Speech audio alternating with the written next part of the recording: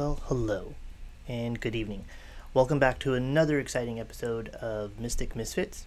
My name is Ryan Evans, and I'm here with my co-host and colleague, Chaplain Deanna Barker. And we are having an open topic segment today. Nothing specific that we wanted to address in this particular podcast. We kind of just wanted to talk because there's a lot to talk about, and I know that there's some things that we've left out in some of the other episodes because of time constraints, obviously. We don't want people to get bored, and our last episode was exactly at 60 minutes, so. And I'm no Anderson Cooper. So, yeah, today's an open topic segment, and like our last episode was about soul energy and things like that. I know we left out like soulmates and twin flames and karmic companions and things like that, so I wanted to kind of go over that a little bit more. And I know Deanna wanted to clarify something too. Hi, Deanna. Hello everyone. How are you doing today? I'm doing wonderful today. How are you doing today? Well, you know, I took my mom for breakfast. I had like eggs and bacon and stuff like that and hash browns, and you wouldn't think you would get a heartburn from it, but I started to develop a really bad heartburn. I think it's from the cream gravy and maybe the pepper I used. So it's like I'm so pathetic nowadays, like I can't even have pepper. Right. I can't understand it. It just really sucks to no spice to for age. You, huh? No. Apparently I have to just eat very bland food. Actually, that's why I love the Luby's that was across the street, because I could eat that food and it did not bother me whatsoever. Because it's bland. Because it's bland. Yeah, I know. So I got me a smoothie and I'm doing a lot better. But well, thank you for asking. It's so good to see you. It's been a week. Yeah, it has. Just a week. Did you have a good week? Yeah, I had a good week. Yeah. Anything interesting? No. Have you done some good, intense prayers? I've done some prayers. I don't know if they were intense or not. So. Hey, it's always intense. I was definitely having some conversations with God earlier this week. I'm probably going to have one later after the podcast. It's about stuff. Oh. Okay. Stuff, yeah. Okay. Anything I should know about? Just basic, normal, everyday shit. I mean, things have been tough lately, especially from the new moon, and we had the solar eclipse, and then the new moon energy, and then getting out of the Mercury retrograde. I mean, things have just felt so heavy, and things have just been so stagnant. So. Yeah. Did you get to see the solar or partial eclipse yesterday? No. No, I didn't. It was really cool. I didn't buy any glasses or anything, because I've seen eclipses before, like several. But there was one that I remember when we were in Los Angeles, because we used to live there, and we went to some mall, and there were like a whole bunch of people outside, and Richard Simmons was there. Okay. Yeah, and I was only like 8 or 9 at the time, and Richard Simmons, I was like, Richard, because I knew him from the weight loss stuff that he did, right, that my mom was on. And I guess I was a little bitch of a kid back then, because I remember telling him, my mom has not lost any weight on your, on your stuff. And he was like, oh, no, not everybody can. I was like, yeah. So I'll always remember that. But yeah, he was very nice. Okay. I know, I'm sorry, I just kind of went off there. Well, minor correction on last week's podcast. We discussed that the body there was spirit, soul, and mind. It actually should have been in the Bible. It says spirit, soul, and spirit, body, and soul. Not spirit, mind, and soul. Spirit, body, and soul. Right. That's but it's still 3 parts. It's still 3 parts. And the body's just an interchangeable word for mind. Okay. Okay? And that can be found in 1 Thessalonians 5:23 and Hebrews 4:12. for those of you who have Bibles. And for those who actually pull them out and start reading. Yeah. Actually, there are a lot of people that do that. It's not just about the Gideons putting their Bibles in hotels. I mean, people do read their Bible. Do they understand it, and does it make sense to them? No, but they still read it, I'm sure. Well, that's why you need some of those other Bible things, like the Bible dictionaries that explain everything. And a concordance would help, But if you want to learn the Bible, the best way is to start off with a children's Bible. Oh, that's a good idea, yeah. Yeah, start off with a children's Bible. And then when you get to the adult Bible, don't start off in Leviticus. It'll fry your brain. Mm-hmm. And honestly, probably give you a lot of bad ideas. Yeah. Leviticus is hard. It's all about rules and regulations that were given to the Israelites and correct me if I'm wrong, but most of it is about rituals, right? Yes. Rituals for the high priest. Rituals. Yeah. It was the do's and do nots of what they could do and what they couldn't do. Right. And there's so many different rituals. Yeah. So just stay away from Leviticus. My suggestion is start off in Genesis and then go to Psalms. And then when you think you can handle it, you can go back and read the other Old Testaments. Because the New Testament is really not as hard to read as the Old Testament. But the thing about understanding the New Testament is that you have to understand that there's prophecy in the Old Testament. And in the New Testament, a lot of that prophecy is fulfilled in the New Testament, especially when Jesus comes. Right, that would make sense. And that's what he said too, And I'm sure a majority of that prophecy was regarding Jewish people, not the pagans, not everybody else. No. Yeah. No, it was strictly for the Jewish people. In the first in the Old Testament, all you had was the Jews and the nations, and that was it. In the New Testament, well, you had the Jews, the nations, and then Jesus came, and you had the church. So a lot of that was, it was fulfilled when Jesus came. Not all of it, but the New Testament is mostly the fulfillment of Old Testament prophecy. That makes sense. That's a good breakdown. Like in Old Testament, Hannah prophesies. Hannah was barren.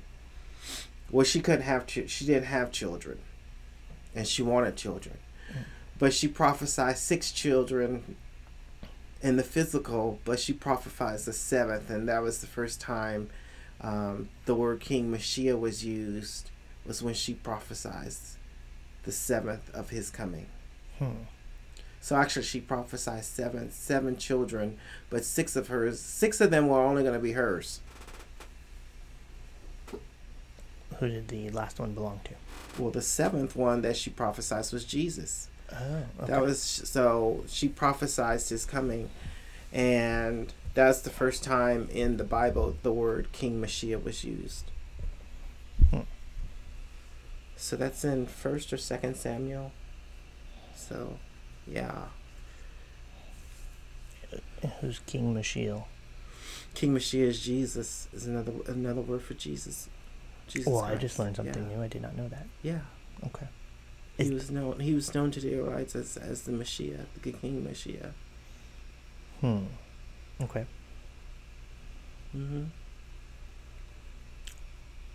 Is that a Hebrew word? It's a Hebrew word. Mashiach? Okay. Interesting. We'll have to talk about that later. So, a lot of prophecy is in the Old Testament. Okay. So you did your correction. We left out things like soulmates. What is a soulmate? We left out twin flame. We left out karma companion. Those are words that are used constantly. There's like entire series of books about these types of things coming out. And of course you always hear them in movies and things like that, but everybody's like, oh, where's my soulmate? Where's my soulmate? And I have a lot of clients that come to me and is like, I believe that this person is my soulmate. Or, is this person my soulmate? Or, I've been told that we're twin flames. Like, can you help me identify what is the current situation? Who the fuck is this person in my life? And why do I have such an attachment to them? And why do they treat me like shit? Exactly. I could ask that same question now because I have somebody in my life that's like that. So you have to explain it because I don't know much on these subjects. Okay. Well, first off, before I do that, let me ask you, what do you think a soulmate is? Well, I think a soulmate is somebody that is your best friend that you can relate and tell anything to, but you're not physically or romantically attracted to them.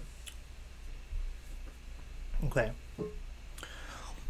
So with that said, I will tell you that does sound more like a karmic companion. Okay. But I'll go into the definitions. So a soulmate is definitely somebody that you have had multiple lifetimes with, give or take. It could be 20 lifetimes, it could be 30, it could be 100 lifetimes, but you had some type of relationship with that person. Yes, it could have been something that was sexual and romantic and intimate, and then it could have been something that was more like the connection of a familial dynamic, like mother and son, or brother and sister, something along those lines. But that's pretty much what a soulmate it is. There are those that believe that a soulmate could also be the idea, but then this also kind of ventures off into the twin flame idea. But a soulmate is somebody that when God created your particular soul, when he pulled from himself the ether, wherever he gets the ether from, that energy, that essence, pulled that essence from him and maybe divided it into two. So you're basically a part of the same essence of like a specific energy group that was then turned into the soul. So that's that whole idea of maybe like you came from that same group of energy and that's why you're a soulmate or a twin flame. Does that make sense? Yes, I guess. Okay. So, in some ways, yes, that's basically kind of what it is as well. But to be a soulmate, you don't necessarily, it doesn't constitute you coming from the same group of energy, that same essence that he pulled at that exact time, which then, constitutes you being a soulmate. Because you could be a soulmate with somebody if you've had multiple lifetimes together, and then you've accumulated the karmic energy as well. So, again, like I said earlier, you could have 20 lifetimes with somebody, and you may come back, and it may not always be a love relationship. You may not always be fucking each other. You could just be in a position to be friends. There could be obviously some type of attraction, of course. It could be like you, again, most people are like, right. I feel like I've known this person forever, or from some other time period. It's not all about the sexual attraction. There could just be a lot of mental stimulation as well. You're just very attracted to their mind. And then, again, you don't have to be physically attracted, but there's other things you may just be attracted to and you don't know why. Right. The same thing kind of goes for a karmic companion. Karmic companion is also somebody that you may be attracted to in some way, but it doesn't necessarily depend on. It's a relationship that's not dependent on sex or lust. And there's many other things. You feel like you might want to be in that person's life to mentor them or to be a friend, or they feel like they need to mentor you. You just have a very strong bond that way, and you know that maybe you feel like you can't live without them. Right. You have to have that connection with them, but it's not based solely on like we need to be married, we need to be together in a relationship where we just really flow and vibe together, and we get along, we have a lot in common, we may not argue, and that could be considered a karmic companion too. But the odds are you and that soul, that other person, have had multiple lifetimes together, and you shared some type of interpersonal dynamic of some sort. Okay. So that's kind of the breakdown. Of course, a lot of people come to me and they're like, well, all right, this thing between my soulmate or twin flame isn't working out. They don't want me. We're broken up. We're not fucking. Blah blah blah. Okay. So, and then they want to start doing cord cutting rituals and ceremonies. Well, all right. So that cord, that's the karmic cord. That's the energy that has been accumulated, over the years. If in fact you are a twin flame type situation, then it goes back to, yes, when God pulled that ether, that essence from him to create you and the other person, you're sharing a unique signature pattern, a unique frequency with that person, and thus, it is considered like a cord, because you're constantly gravitating towards one another in some form or fashion, whether it be in this lifetime or perhaps other lifetimes. So and if the karma isn't good and you keep fucking things up for whatever the reasons, then that frequency, that cord does need to be disconnected. And there are lots of rituals, lots of different methodologies to do that. So that's kind of what the whole idea of soulmate, twin flame, and karmic companion would be. Does that make sense? Yeah. Do you have questions about that? No. Okay.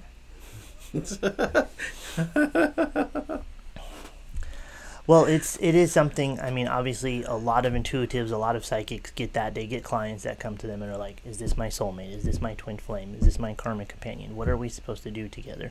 But I love this person, but he doesn't love me, or I love her, but she's off in Costa Rica with somebody." Yeah. Or we've had children, and now what should we do about that? That just reminds me about something else. I think a lot of people believe that because they have children with somebody, they feel it's their responsibility to stay together because of that. Like that's some type of glue that has, like, super gorilla glue of some sort that has binded them together because they have the children, which I totally understand. Right. Well, that's a lot of people. That's a lot of people. But I hear so many of these people's stories telling me how unhappy they are. That they may have had children and they still may care about... Well, not just children. They don't just stay together for children. Sometimes it's financial, too. Sometimes it's... Sometimes it's financial, but a lot of it's the kids. It's like, well, if I didn't have the kids, I probably would have left him. I've heard plenty of guys tell me it's cheaper to keep her than to divorce her. Mm-hmm. So. Well, obviously you have to have a lot to lose, sure. No, and I hear that too. And of course, it's about timing, and then the other person may not have a job at that time, but yet they're so miserable and unhappy. I guess what I was thinking about when we were talking about that initially was that why is it that they feel that it's their responsibility, just because they had the kids, to stay in a relationship where they're not in love with that person? Or maybe they went into it with good intentions, but later on it just completely deteriorated, breakdown of communication. Both parties are unhappy. Somebody's drinking too much or doing drugs or checking out, basically. It's the scenario, also, sometimes you work great together when you're not married and you're living in separate residencies, but then you get married and you're living it on the one roof and it just completely falls apart. Mm-hmm. Kids or no kids. Mm-hmm. All of a sudden, you hate each other. Right. All of a sudden, you hate each other. Well, and then there are so many people, they got married because they got pregnant. I was like, okay, well, you were fucking without any type of protection, or, weren't on the pill or whatever, and you got pregnant. What did you think was going to happen? And now you had the child, but you apparently you guys were just fuck buddies. Y'all were just fucking. You may have not even been in love. And how is that child supposed to now come into the world and expect to be a part of you and the other person when you both of you are not even in love? That is a huge problem, and I hear that all the time. Right. I hear so many people tell me that they had horrible relationships growing up, horrible dynamics with either their mother, their father, or both parents, because both parents, and this is a very sad fact. I would say it's a fact that some people are just not in love with their children because they were not in love with the person that donated the DNA. The sperm. Mm-hmm. Or the egg. Yeah, I've heard so many of these stories of, my mother treated me like this. There was no communication. There was no affection. Right. Or no affection from my father, and they treated me like shit. And yes, they may have fed me and gave me clothes, and they gave me shelter, but there was nothing else. Right. They did not feed their soul or cultivate the soul. They just fed the body. That was it. And even as some of these people are, 40 years old, 50 years old, some of them are 60, and they tell me this, that they had these horrible relationships. And then, of course, they'll also end up telling me, like, a majority of them, oh yeah, my parents separated, they divorced, or they weren't even together. And basically what that equates to is, because we all think, as we should, when you have a child, you're going to love that child unconditionally. Ideally, in an ideal world. Are you supposed to? Right, where there's complete balance and homeostasis, and you have like a little bit of a utopia, right? You would think that you're supposed to love your child unconditionally, 100%. But no, there are some people that you could factually say, no, my parents or my parent was not in love with me. And the majority of that was, you could blame that on, or associate that with the fact that they weren't in love with the other person that they had the child with. Right. Because then I also hear from them, well, my dad definitely wasn't in love with me. He didn't show me any affection, but he got married to this other woman, and oh my God, the things he does for those kids.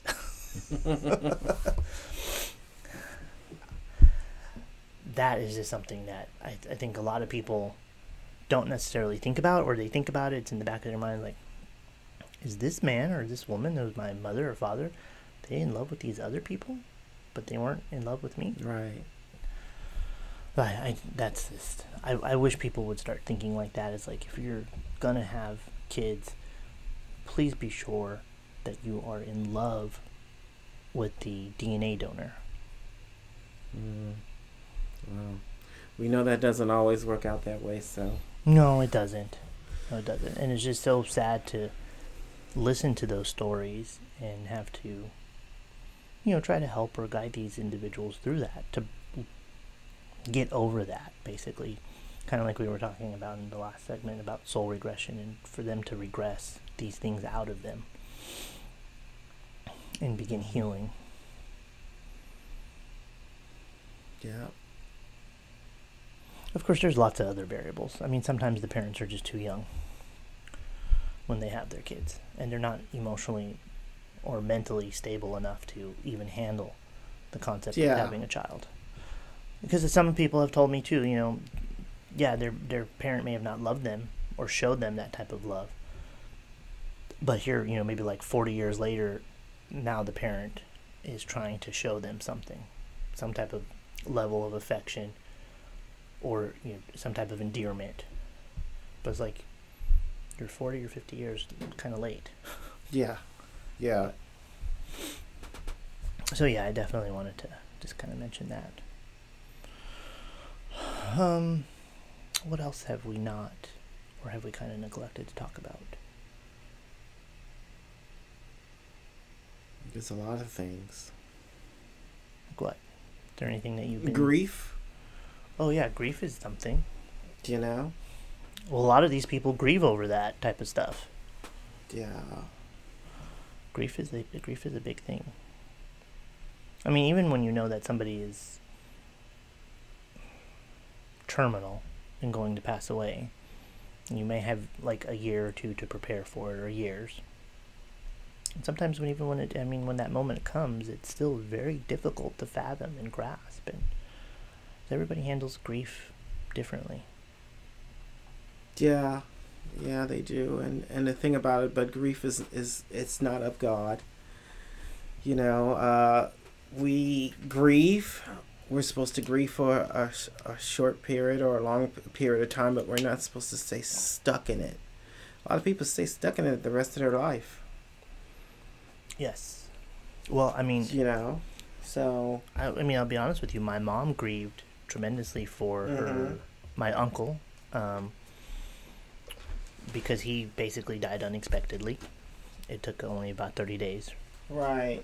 And then she still grieved for her mother and her father, even though we knew that was coming.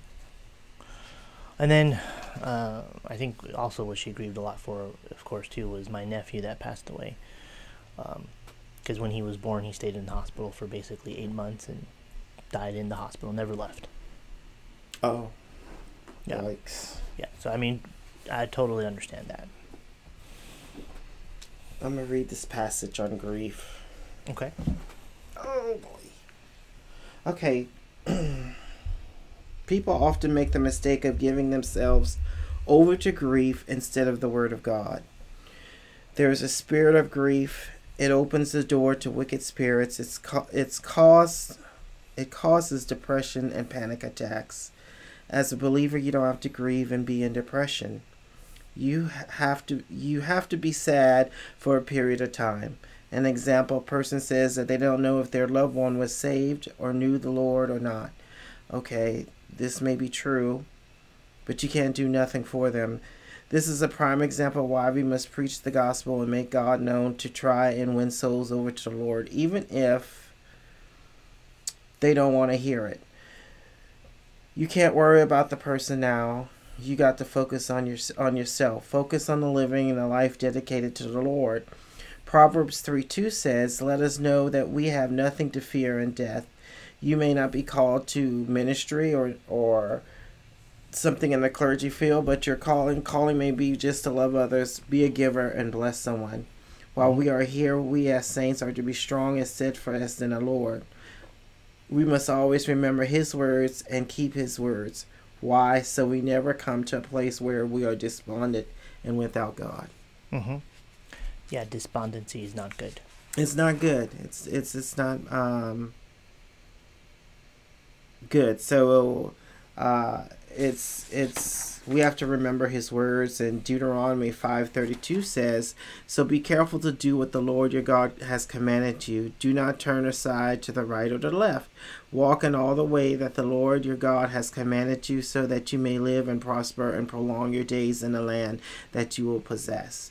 So, a lot of people forget about that. Well, a lot of people are mad with God when their loved one dies. Oh, 100%.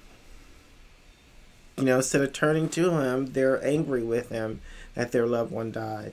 But, I think they need to remember that everyone's going to die, including themselves. So it's not like it's an unfair thing. No, everyone gets their equal turn. Tomorrow's not promised to anyone. And, we all, that's a part of this. Some people will say, no, this wasn't a bargain. I was just put into this body. But yeah, that's a part of the system where as soon as we're born, we know at some point we're going to die. hopefully it's a long time from the point to which we were born. Right. So But there's different types of grief too.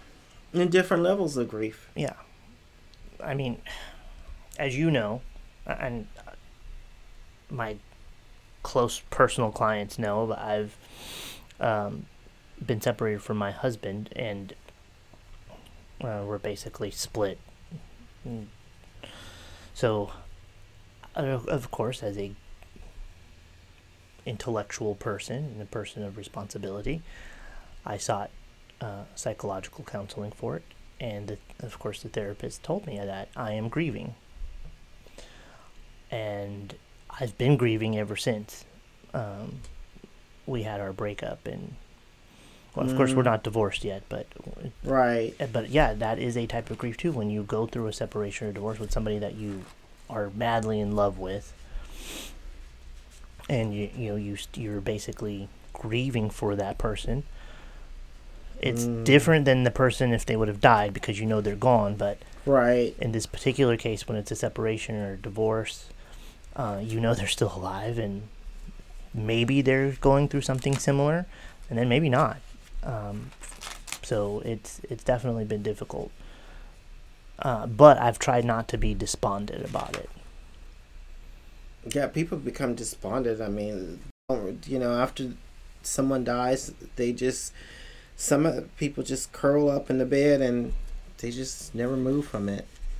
Oh yes, they lose their whole world. They turn to alcohol and alcohol, drugs, and it could also be when I say drugs, it doesn't have to be illicit. It could be pharmaceutical drugs as well to numb the pain.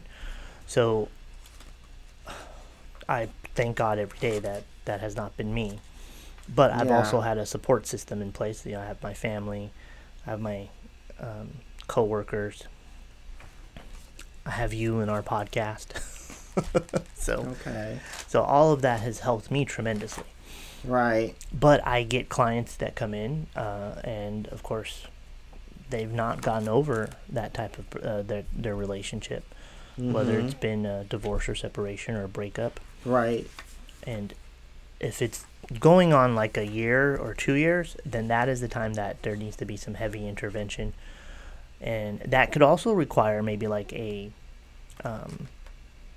cord cutting ceremony or ritual of some sort to cut the emotional ties that you have with that person, so that you can move on and begin healing. What's involved in a cord cutting ceremony? What do you do in it? It's a white rope and white candle lit or something, and then you cut the cord with a pair of scissors, or do you burn it over the candle, or? So in some cases, it could be that simple. It could be. In some cases, but quite honestly, no.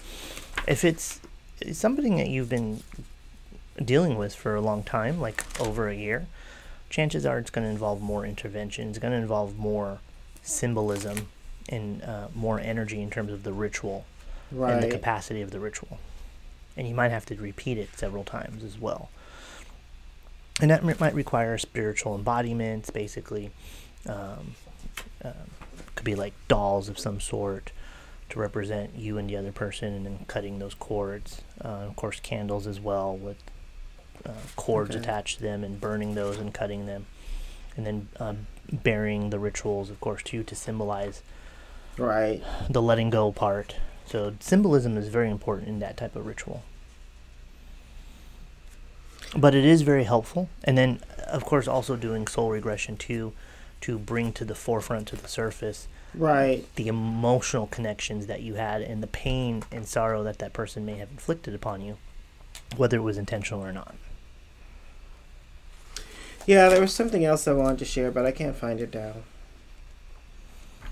Was it about grief?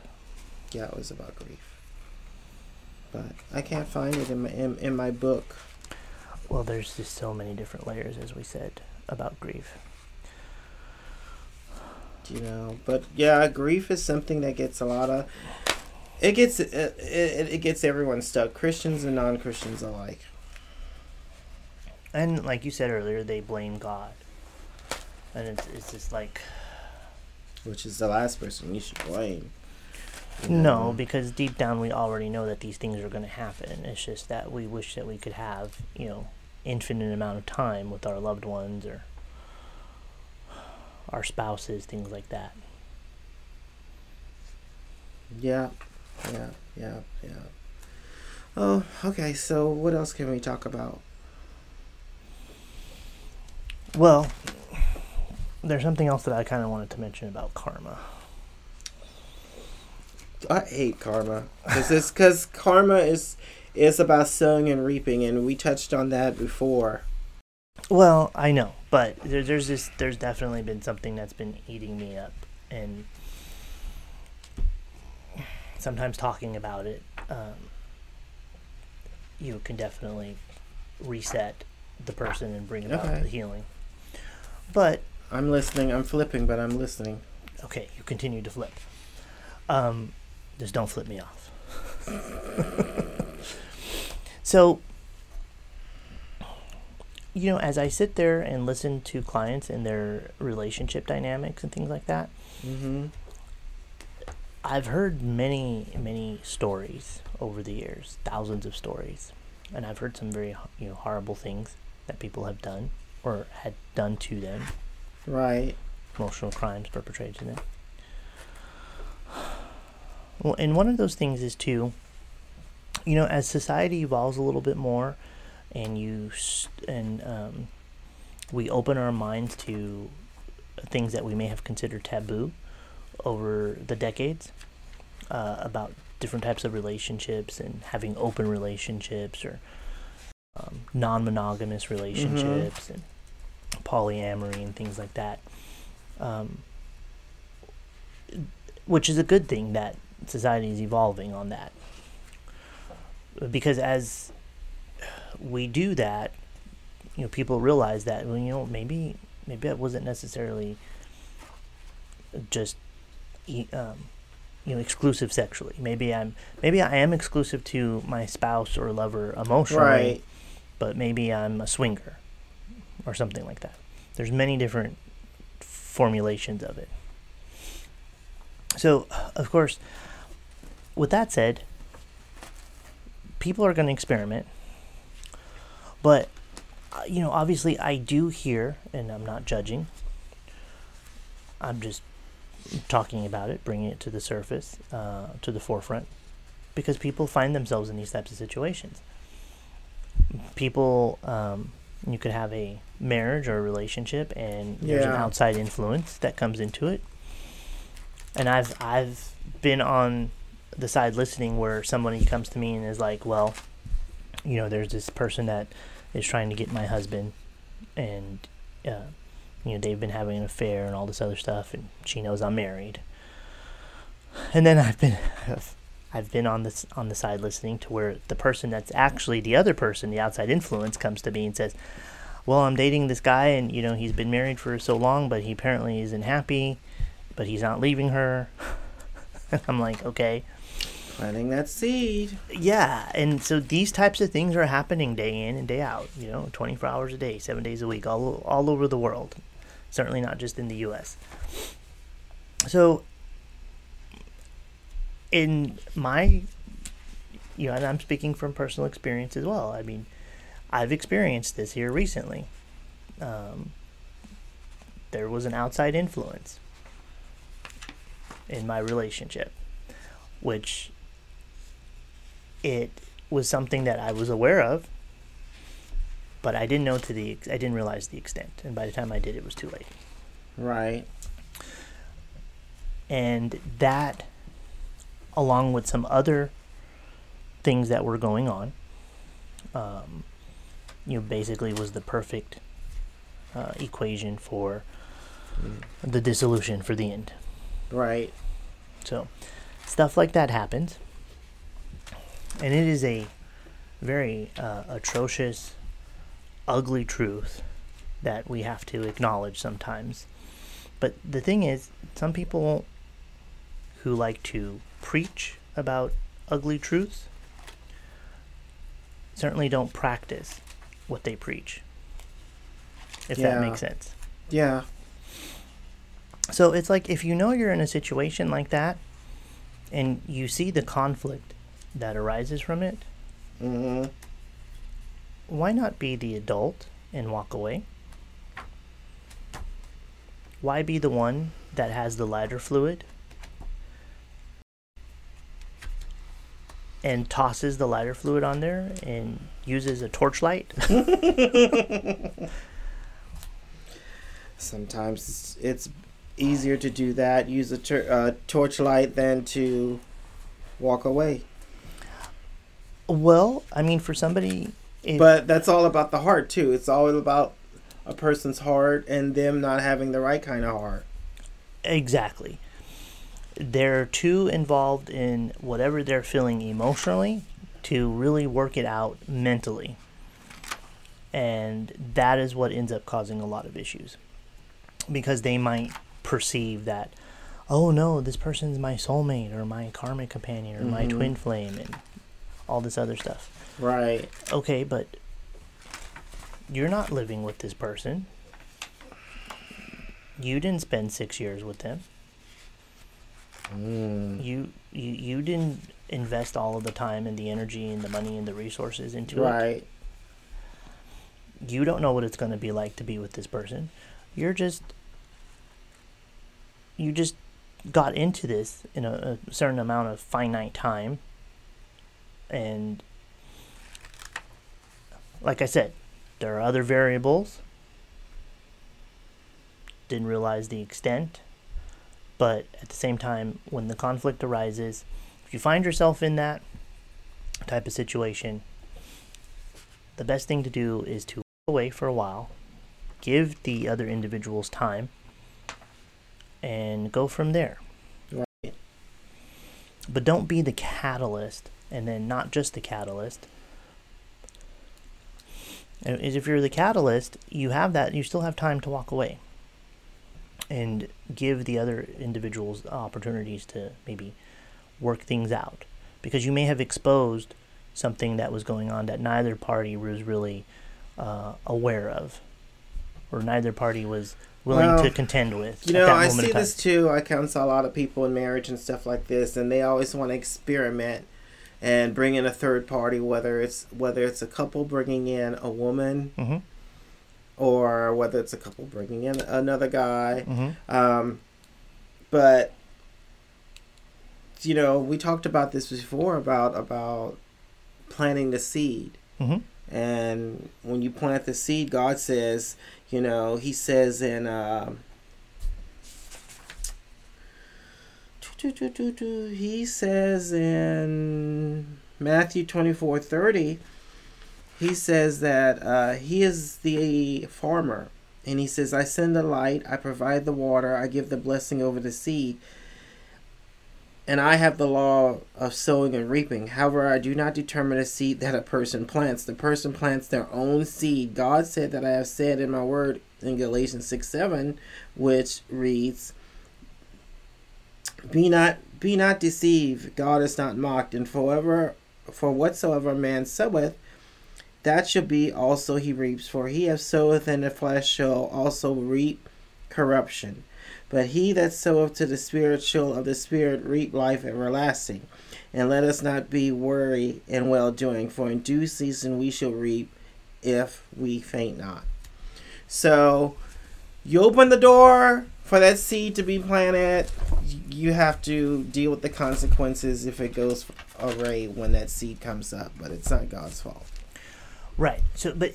And Harry, as you said, open the door. So if the door is open between two consenting adults who believe that their relationship is super tight, it's locked down, you know, sex is sex, nothing emotional. But the thing that's about one it thing. Is, why take the risk?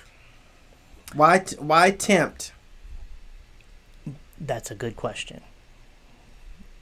Again, it's going to be... If you love each other and the sex is good between you, why bring in a third party?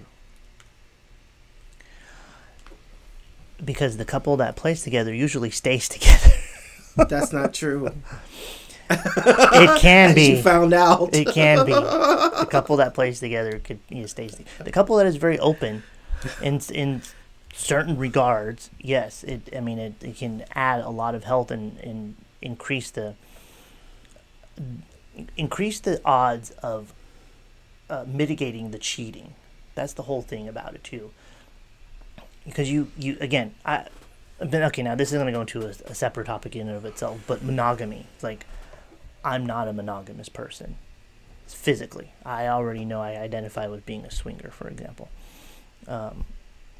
But emotionally, if I'm with someone, especially if I'm with that person for 6 years, I'm emotionally invested in that person. I could be with that person emotionally for, an indefinite amount of time.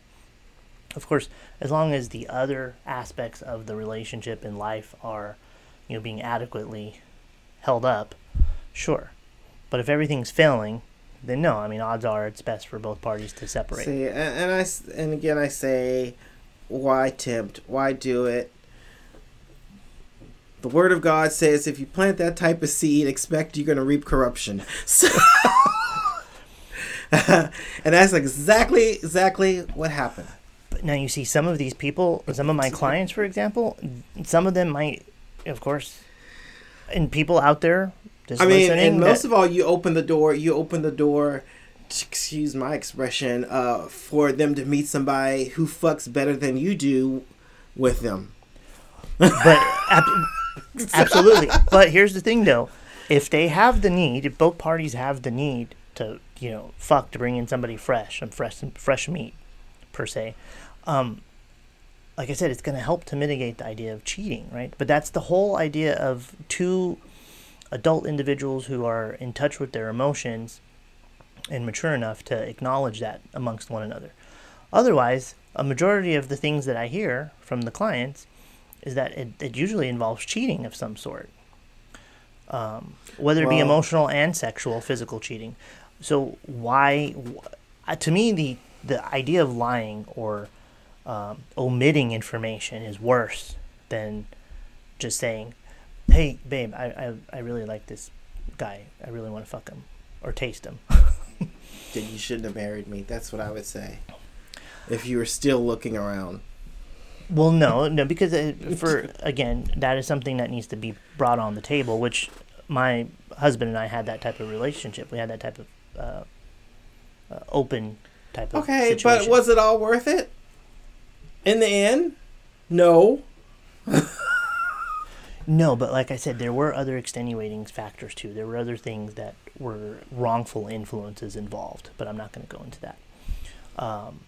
Sorry, viewers, listeners. Sorry. Yeah, no, there were other things going on. But ultimately what I would say is, if you find yourself in that type of situation, whether it's a polyamorous relationship or it's just it's a heterosexual type of situation, or you're involved with somebody who's married, if you're a catalyst for that type of drama, and you didn't think it was going to cause that, but then when that moment came and it did cause it, everybody needs to step back and reevaluate their place in it, in their situation. No matter what type of feelings you may have or what type of dreams and daydreaming you were doing about, the type of relationship that we're going to have. Because in the end, if you're not living with that person and you're just dating them and fucking from the outside for, I don't care if it's 6 months or 5 years, living with somebody and being with them day in and day out, 24 hours a day, 7 days a week, is totally different than just being, the lover and fuck bud on the side. Well, that's why you need to make sure you're ready to commit to that person before you marry them. Some people out there need to understand that. Maybe that's why I can't meet nobody, because I'm total hardcore. There's not going to be none of this hanky-panky stuff going around if you marry me. And that's something you need to evaluate. You're not going to bring back some disease to me that's fatal. Look, there are plenty of people that have the concept instilled in them about monogamy, and that's just the way they want it, which is wonderful. Well, no, you're mine, well, absolutely.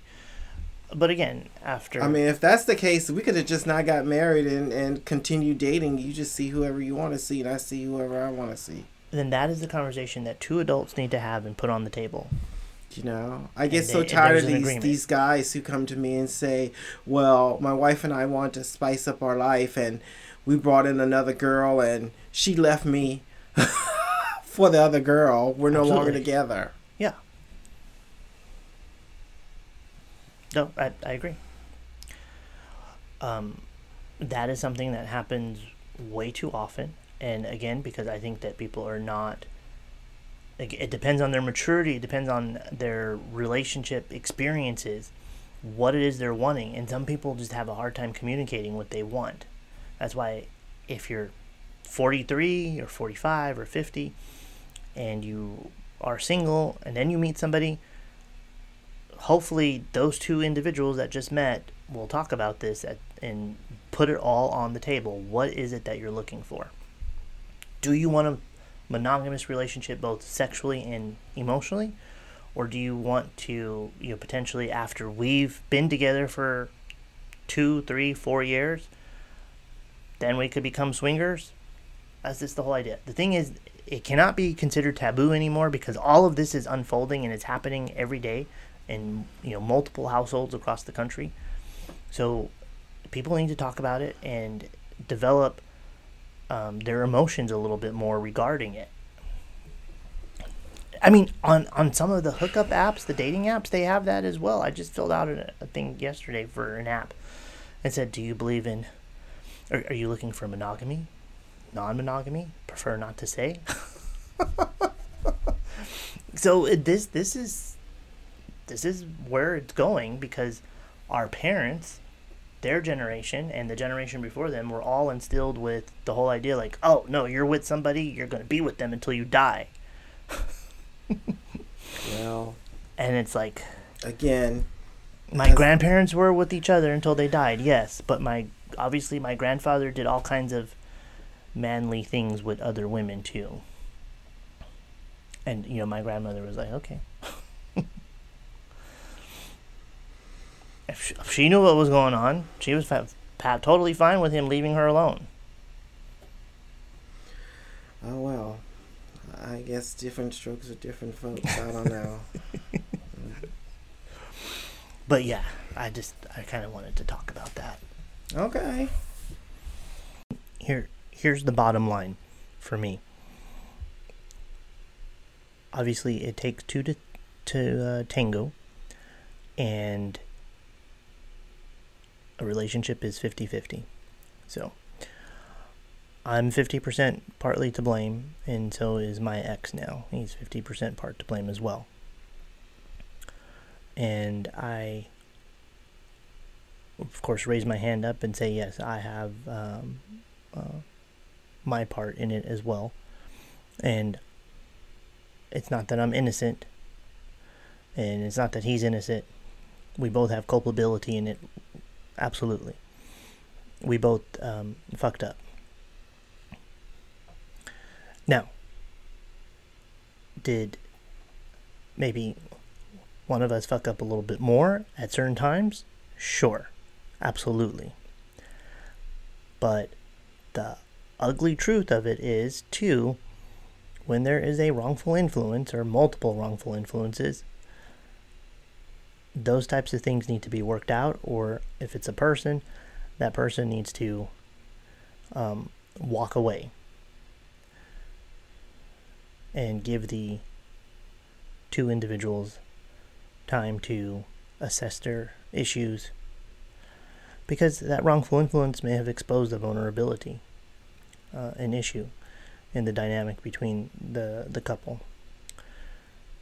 So give them some time to work it out, if it can be.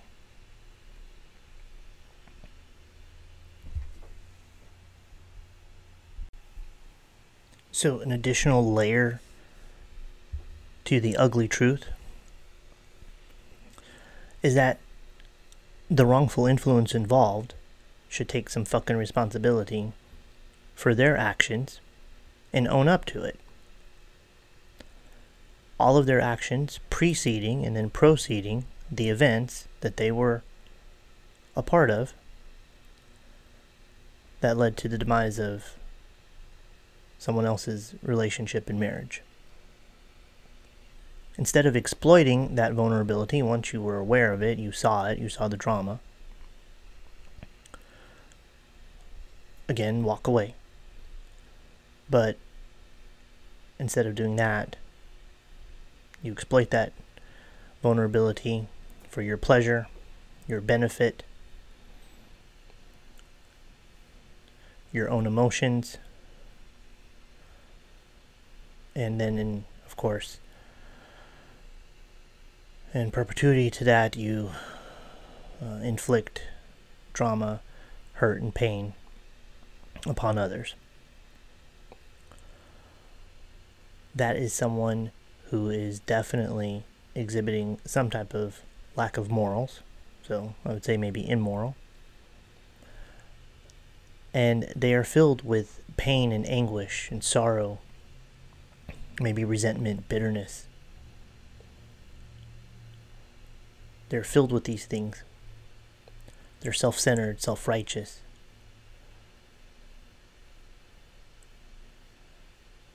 And they're tainted by these toxic characteristics due to whatever emotional pain or whatever situations they've gone through. And then they wish to spread that toxicity to others. But that is definitely someone who is emotionally immature, psychologically imbalanced, emotionally imbalanced,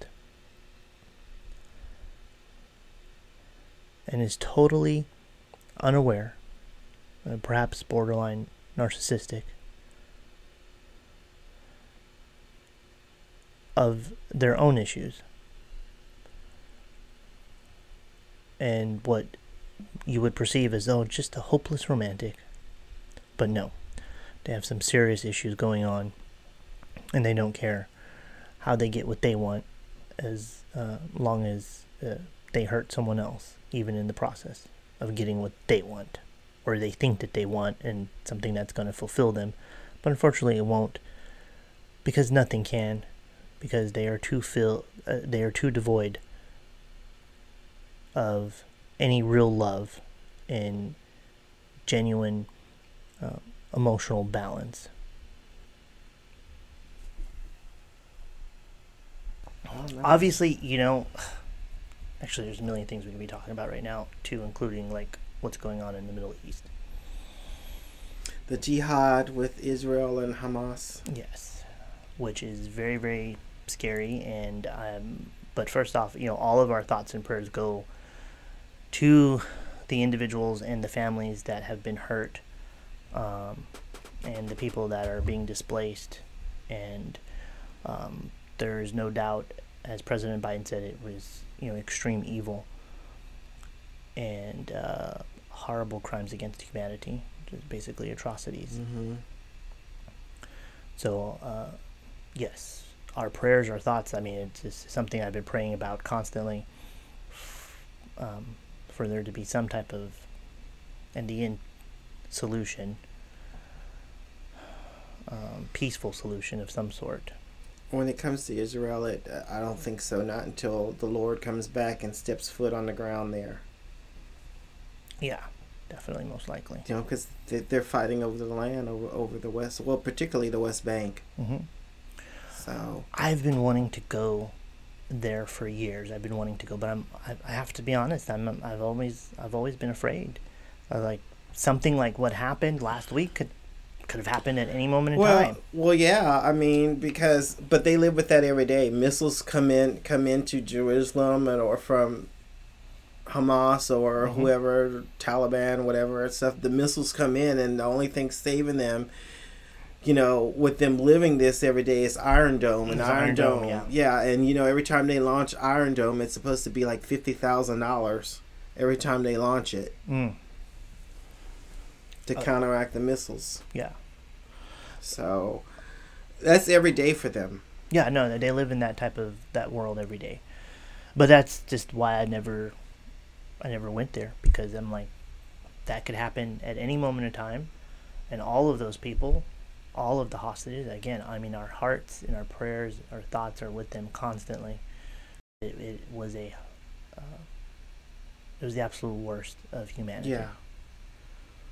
And that ideology too is just the Hamas ideology is. I mean, it's unspeakable, unthinkable, unfathomable for people to think that way. So true. But hopefully, at some point in time in the future, we'll be able to visit and not have to be worried about that type of thing happening anymore. I hope so, but if I had to die somewhere, that's the way I would want to die, visiting the Holy Land where Jesus put his footsteps I know, right? at. Yeah. All we could definitely say is, for everybody to be careful, be vigilant, be aware, be alert out there, because there are a lot of there's going to be fanatics on both sides. And there's going to be they're more than fanatics. They're delusional. Yes, they are delusional fanatics. And it doesn't matter if they use guns, cars, whatever. I mean, they could use any type of anything for a weapon. And I mean, there were so many times where they just went and stabbed people. Well, they use themselves. Oh yeah, they could just pack themselves with explosives too. But the main thing is just everybody be careful, be aware, and be alert. And like I said, hopefully in the future, people will be able to venture back off to Israel and get to have that communion there with God. Right. Because one day I'd love to do that as well. Yep. So, okay, I think this was a good episode. Oh, we need to talk about Halloween, but we'll do that next episode as we get closer. Okay. Well, thank you guys for joining and listening, and we hope that we didn't ramble on too much for you. And remember, give us an email if you have any questions. It's a psychic... No, not psychic. I'm sorry, I'm thinking about myself. mysticmisfits21@gmail.com. And, of course, our website is mysticmisfits.net. And you can listen to us on Podbean and Apple Podcast. And I promise soon we will be on Spotify. And I guess that's it, right? Yeah, this is it. Until next time. Peace out. Many blessings. And please, like us, continue to pray for the people of Israel. And even the displaced individuals, the innocent individuals there in Gaza who are trying to get away from Hamas.